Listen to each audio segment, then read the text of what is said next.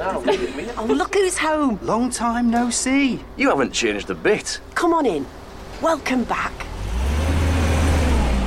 With genuine BMW expertise, parts, and a convenient range of options to suit you, when it comes to caring for your BMW, there's no place like home.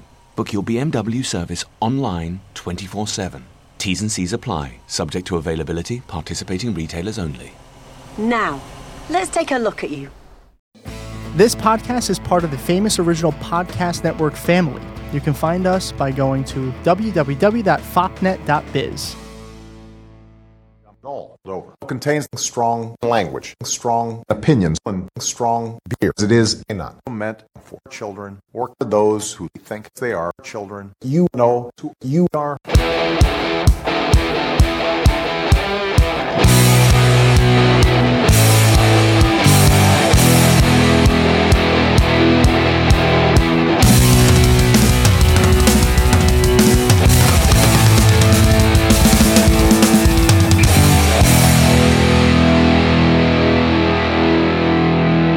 Trust me, I'm like a smart person. Hey everyone, welcome to Dumb All Over, a progressive podcast with brash opinions on politics, religion, and pop culture. Now, for our regular listeners, I know you're thinking, oh, is this another solo Austin episode? No, it is not.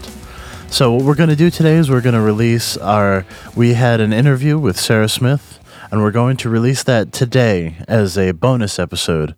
And then the big announcement is that we are changing our release days to Monday. So on Monday, you're going to get the full normal release of the full episode. But today, since we didn't want to release nothing, we did an interview with Sarah Smith that was supposed to go in the full episode. But Tom and I decided that it would be cool just to release it as a standalone because we thought it was a really amazing interview. And then on Monday, you'll get the full episode. So without further ado, here is our interview with Sarah Smith. All right, there's a little bit further ado. So we're in the process of figuring out the best way to record these interviews. And right now we're using Zoom, so the quality isn't quite as good as I would want it to be. But it still sounds pretty good. I think everything's clear, so I feel comfortable releasing it. So just with that caveat, here is our interview with Sarah Smith.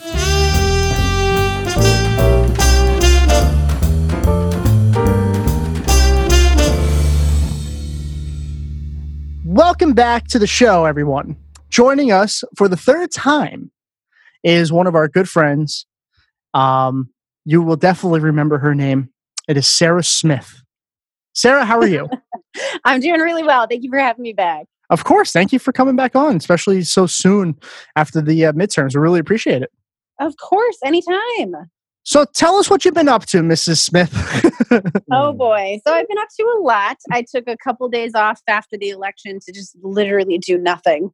And then I started back up at work and I slid back in to finish some projects I've been ignoring. And I've been talking with my team about what we want to do next and next steps. And all of us are kind of taking our own breaks to go visit family and stuff for the holidays. And so after the holiday, our plan is to get the band back together and figure out what we do next. So we are working on a couple of things. We have some ideas. I don't want to spoil anything yet, but I'm not disappearing. I keep posting occasionally on Facebook. I'm not disappearing. I'm literally just working my job that pays me money right now. Well, exactly. Exactly. If anybody gets upset about that, send them our way. We'll take it. I keep reminding you, it's only been about 2 weeks, a little shy of 2 weeks since the election. Like, I'm already ready to jump back in, and everybody else is asking me, please let me have a break, Sarah. So I'm trying to give them all breaks. And I told them after Thanksgiving, we're going to reconvene. And so after that, we're going to reconvene and talk. But they're ready. Everybody that I worked with, all my volunteer staff, they're ready to know what's in the works for coming up next. But we have a lot of ideas. So I'm really excited. And when I know, you guys will know.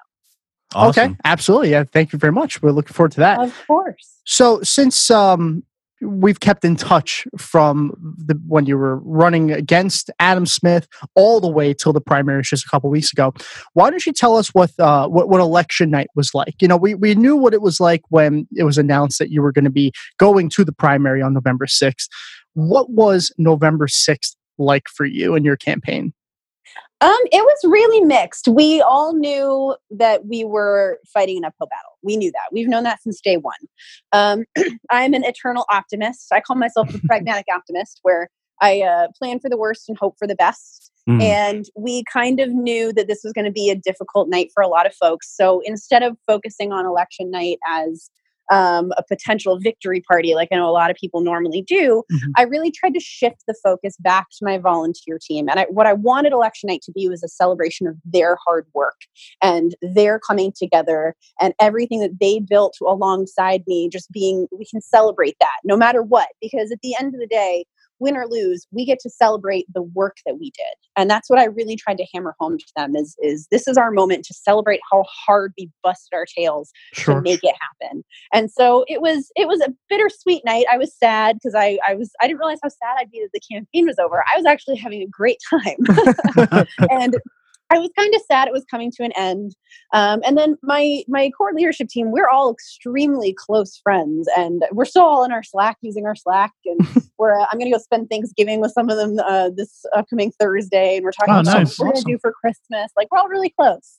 And the idea of not seeing them every day made me really sad. And I think that was like the hardest part of the entire night, was realizing we're not going to be running into each other every day in the office. Right. And we kind of just made it about, celebrating the experience more than celebrating the election. And I thought that was the way to do it. That was how I wanted it to go out. I wanted this whole campaign to be about people building themselves up, not just building up the campaign.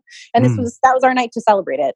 And so because we focused so hard on that, when we got the first round of numbers in, we kind of knew what we were looking at. And we got the first round of numbers in, they weren't what we wanted. We didn't really stop to mourn. We just kind of kept the focus on celebrating what we did. So the overall response to everything was overwhelmingly positive, it sounds like.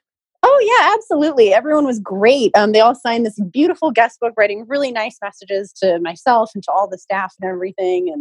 And so we do this really cool thing on our campaign that it didn't really get televised. We didn't really talk about it. But if you look at pictures of me, you'll see I'm wearing an antique key around my neck. Okay.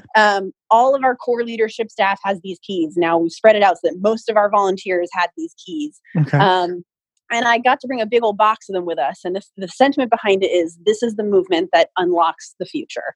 And that was our running theme. And so if you were a volunteer in our campaign, you got a key. And that night, we actually had a big old box for everyone that hadn't been able to meet with, and go through the whole very emotional spiel of what that means, and have a moment of tears of like, oh my God, I'm a part of this campaign. So we brought a big old box, and we got to get everybody their keys and stuff like that. And so I think adding that element to it and really reminding people that this is a physical symbol of your role in the movement, I think that was really powerful. And I think that kept people really positive, and that kept the attitude really positive. And it reminded people that whether or not this is a victorious campaign, we were all a part of something. And I just thought that was really important. And to keep the focus on the folks that really worked hard for no money, and I paid them in so many Domino's pizzas. That was really what we wanted the night to be about. But overall, it was pretty overwhelmingly emotional and positive, but in a good way. That's and so awesome. I think we were very careful to cultivate that kind of night for everybody. Very cool. What were your thoughts about how the election night went as far as the rest of the elections? What do you think went well? What do you think went wrong? Did enough happen? What's your overall take on the midterm elections? So my overall take on the midterm elections is pretty much in line with a lot of other brand new Congress and Justice Dems folks. We all knew that this was a dark horse uphill battle. And we all knew that 2018 might not be the year that the movement takes off, but it's the year the movement gets some fuel in its engines to get started. We all knew that we were on the front lines, and that we were the ones that were most likely to sacrifice the biggest to make sure that the movement happens in 2020 and 2022. You have to make change if you want change, is what I keep telling people. And change doesn't always mean you get an immediate victory. This is a marathon. It is not a sprint. And we made it very clear that we are not going anywhere. Our movement does have power and it has value. I look especially at Lindsey Fagan's race down in Texas 26, where she got more than any other previous Democrat ever in her district. She rocked it. But this is the case in all of those races, that even though we lost, we didn't really lose. We proved that Democratic candidates are becoming more viable in these races. And that if we have more time and we have more name recognition and we do it again, we stand a really good chance of winning in 2020 or 2022. But we really knew that we were paving the way. We were setting the foundation. And a lot of times that foundation isn't a victory. That foundation is just getting up and doing it and demanding something else. And we call ourselves, my husband always talks about, sometimes you don't get to be Jesus, sometimes you're John the Baptist. And Okay. I actually think it's a really poignant phrase. Like everyone forgets, John the Baptist was heralded as the prophet who was he was talking about the coming of Jesus Christ. Sure. And so he eventually died, but he believed over and over again, and he talked over and over again, the Messiah is coming, the Messiah is coming. And everyone was like, aren't you the Messiah? Aren't you the Messiah? And it turns out he's not. And he knew that. And he had to make that sacrifice in order for the Messiah to come. And that's the big thing with the progressive movement. I know it's deeply rooted in the Bible. My husband's actually very religious. I myself am not very religious, but he is. And it really is a poignant statement, though. Sometimes you're the person that heralds the coming of the big wave. You don't always get to be the big wave. And I mean, Courtney Rowe from Iowa put it another way. She's like, you are the light, and sometimes your job is to pass the light on to someone else. And that's a really big thing that we've been mindful of in this campaign. We know progressive candidates are struggling to get uphill and to keep moving up that hill. It's an almost Sisyphean journey for us, but we also know that it's necessary, and we know that our sacrifice is necessary, and we know that our loss is necessary, and we know that our victories are necessary, but they're all moving us towards the direction that we want to go. And every victory that does happen is big and huge and means something and matters. And we can't lose sight of how important those victories are just because we had a few losses. Okay.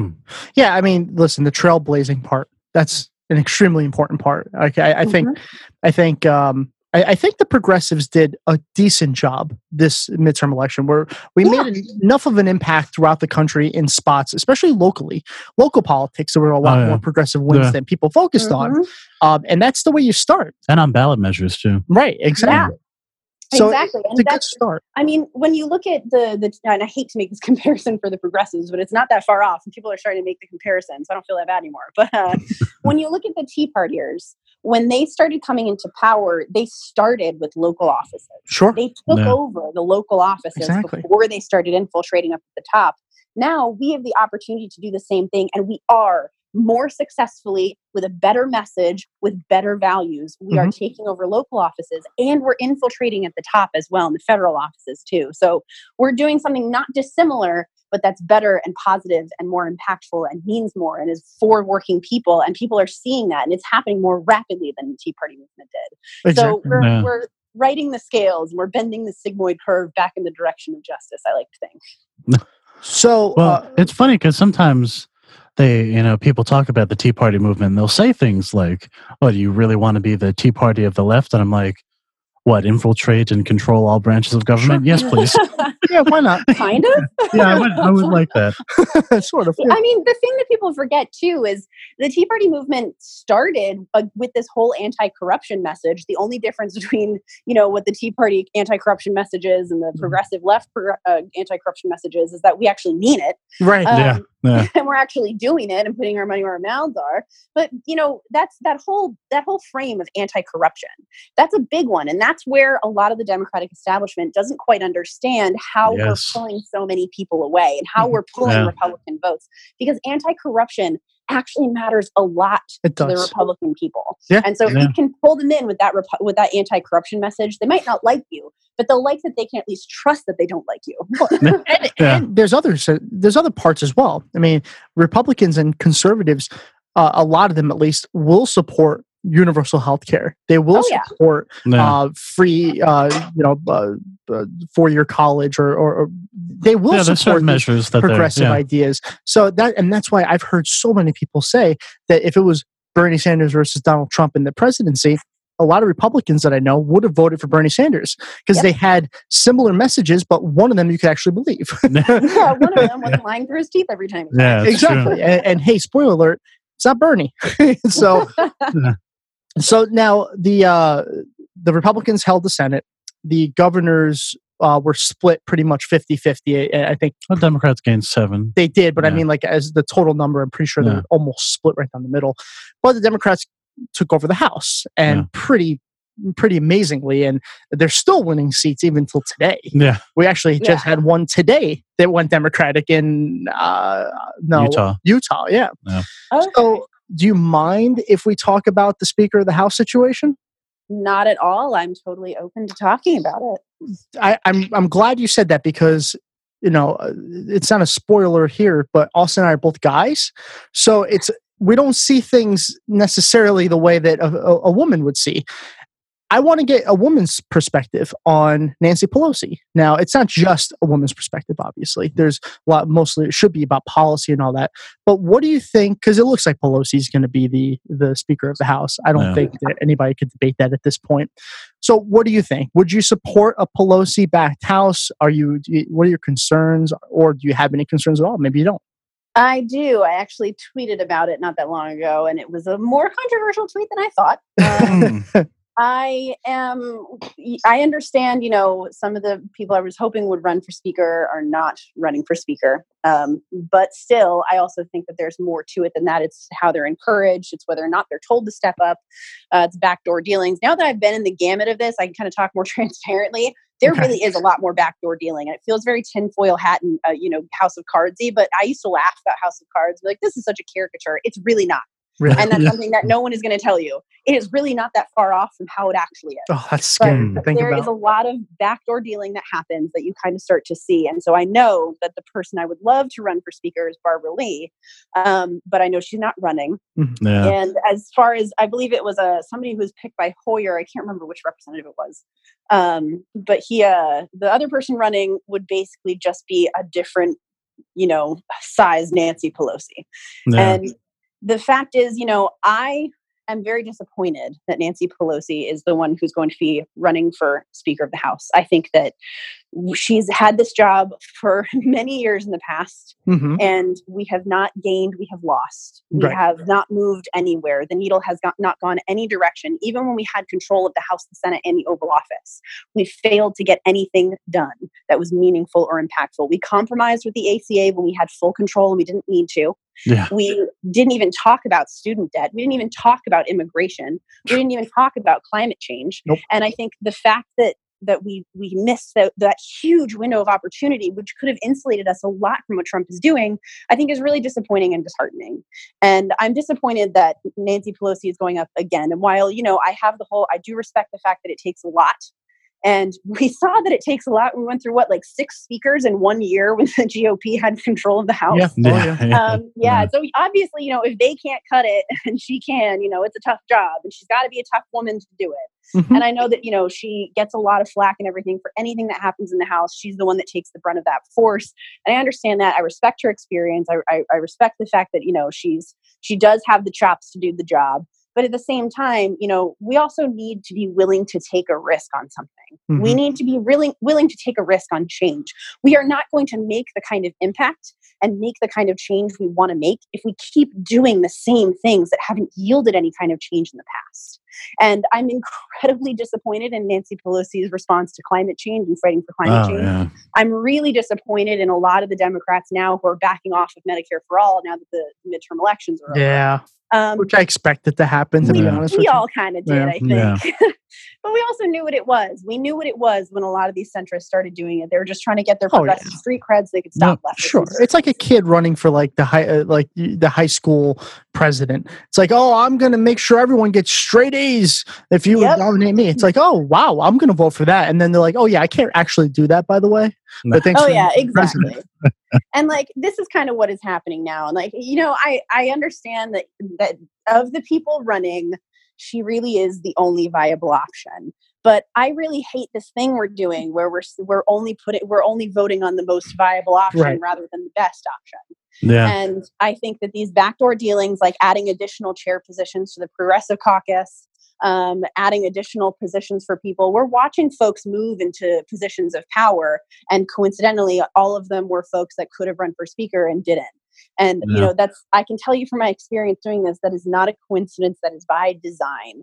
And I just think it's really sad that we didn't learn anything as a party. We didn't learn at all. And we're not learning. We're continuing to not learn. And then, we're going to be shocked again when they put up whoever it is they're putting up in 2020, and it's not Bernie Sanders, and we're fighting Bernie Sanders again, and we're going to be shocked again when Trump takes another term. And I just, it's because we are not learning from our mistakes. And it's because we are afraid to take risks. And it's because we are afraid to step outside of our comfort zone as a party.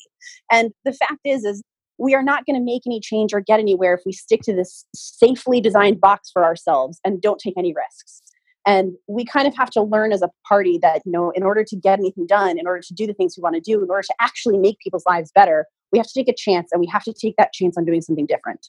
So I'm very disappointed, but I also recognize that there really is no other choice. I'm just tired of this false dichotomy our party keeps giving us. Nah. I'm worried about two specific things right now when it comes to Nancy Pelosi. Number one is Donald Trump supports her. Oh, God. Yeah. I know that sounds like, why would that be bad? Well, it's Donald Trump. Well, that's what I said on Twitter. If he supports her, it's probably a bad idea. He also supports, gutting all of our national monuments and getting rid of climate change efforts. Yeah. It's like, why is he he's not only backing Nancy Pelosi, he's also saying, oh, I could get any votes for her. Like, wait, why? Now you're going to be like whipping for votes now? Yeah. That's #resist, man. I know. That's what I said. I believe by Twitter's rules, he's now part of the resistance. I think that's exactly what it is. And I'm totally with you on this. People are Donald Trump supports her, which is a bad thing. What we want in a resistance is we want a resistance leader. Do we really think Emperor Palpatine loved Princess Leia? Like, come on. You don't want someone that the bad guy is going to be like, oh no, I'd love to work with that person. Well, that's you probably don't want to work with them. And I can only think of a few reasons why Trump would want to support Nancy Pelosi. One of them is he thinks that he could walk over her. Yeah. And from past records, I don't disagree that he can. Well, not only that, she makes a good boogeyman. Absolutely. Absolutely. How many politicians ran under? Oh, this person's a Nancy Pelosi backed Democrat. That it has such a bad name to it, and she's also whether her policies are good or not, she's so unpopular even in our own party. Yeah, it's like the progressive left hates her. The centrists hate her. Apparently don't like her. So it's like, oh, who likes her? According to Real Clear Politics, her approval rating's at 19-20%. We're talking Chris Christie numbers. Yes. That's so bad. And then Donald Trump says he'd love to work with her. Like, this is not, all signs point to no. The only people that want to work with her are Republicans, which is a bad sign for the Democrats. Terrible sign. Yeah. And then today she comes out saying, oh, there's not going to be any talks about universal health care. She's talking about towing the line between bipartisanship. I don't want that. We don't need to do it in the House. That's seriously. We do not need to compromise. No. Why are we doing it? We control the House. We can do whatever we want when it comes to House procedures. And we're going to try to toe the line with the 4 Republicans that came back? Come on, man. And I mean, look at this. Does she think that the Republicans would be super concerned over bipartisanship? No, they are going to hammer a crappy tax bill through that is going to disadvantage hardworking folks left and right and basically bankrupt the nation. Oh, wait, they did that. Yeah. It's more the same. And that's the unfortunate part about this. It's like, yay, the Democrats won back the House, but it's going to be more of the same. And I'm upset by change. And I'm really, really hoping, my sister candidate, AOC, Alex Ocasio, God, for the love of all that is holy, please, I just want her to keep shaking things up. And every time I read about Democrats being like, she's not doing things the right way. And I'm like, no, good. The right way is not the way that's been working. Exactly. So maybe it's not the right way. And I'm just really hoping that she uses her voice alongside Ilhan Omar and Rashida Tlaib. I just want to see these strong, amazing women of color step up and be like, hell no, we are done doing it this way. You say you don't want to talk about Medicare for all. That's too bad. We're talking about it. We're talking about it. Yeah. And the good thing is she comes from a district that is routinely Democrat. Oh yeah. So, if she can't get the message passed in these 2 years. Yeah, I live right near that district. She'll be safe there. We'll see her again and again. Oh yeah, she'll keep it down. But the way we need, and I'm just hoping that where everybody else is trying to do more of the same, that these strong, powerful, amazing women who are now rocking the party and who are shaking it up. they refuse to be silent and that they refuse to sit down. And I just want to see them refuse to fall in line because, just because something is always done one way doesn't mean it is the right way to do it. And I just hope that these new voices who have never been heard before bring a new message into Congress with them and show them there is another path. We just have to be willing to forge it ourselves. And that is what I'm really hopeful for with this new group of Democrats. Now, without giving too much away, because you said you're going to keep that in secrets for now, which is fine, and we respect that. Is there anything you can give us about what's in the future for Sarah Smith? I can give you guys some stuff. So we do know that for sure. I say we because I keep talking about the we, but like this whole thing has been a labor of love by my volunteers, and they want to stay involved. I think I have a huge volunteer retention rate. It's insane. Awesome. Even now, they're all still active in the Slack. My Slack is buzzing right now, actually. But they're amazing. So I say we very, very deliberately. We know that we have a big platform, and we know that we are looking to involve ourselves in a more media-based way with the local community and with local politics and with folks that are in state Senate and state House. We also know that we have folks that are really dedicated to pinpoint local issues too, and we want to use that to raise their voices up as well. And then we have a lot of opportunity to talk to people who we want to run for things and try and convince them to run for stuff. So we are talking about what that looks like, what kind of tools we can help equip other people who are first-time candidates with to run for office locally. And how we can use our platform to kind of siphon in media that enables them to be heard and seen. And so we know that for sure. Okay, and awesome. I've been asked the age-old question of, are you going to run again? And right now, 2 weeks after the election, my husband was staring at me, just this dead eye stare at me, like, please shut up. But I am going to figure that out after the holidays. Okay, fair enough. Okay. And I'm sure we'll be in touch to find that out and excitement. Of course. He's like, please just give me the new year. And I'm like, okay, you have the new year. We didn't even decorate for Halloween. He's like, please give me decorate for a holiday. Well, Sarah, thank you so much for joining us again. We love having you on, and we hope to have you on again when you have more some announcements to make. We'll be there. Of course. Ready and I will let you guys know. Remember awesome. where I came from. Awesome. Thank you so much for joining us once again. Thank you.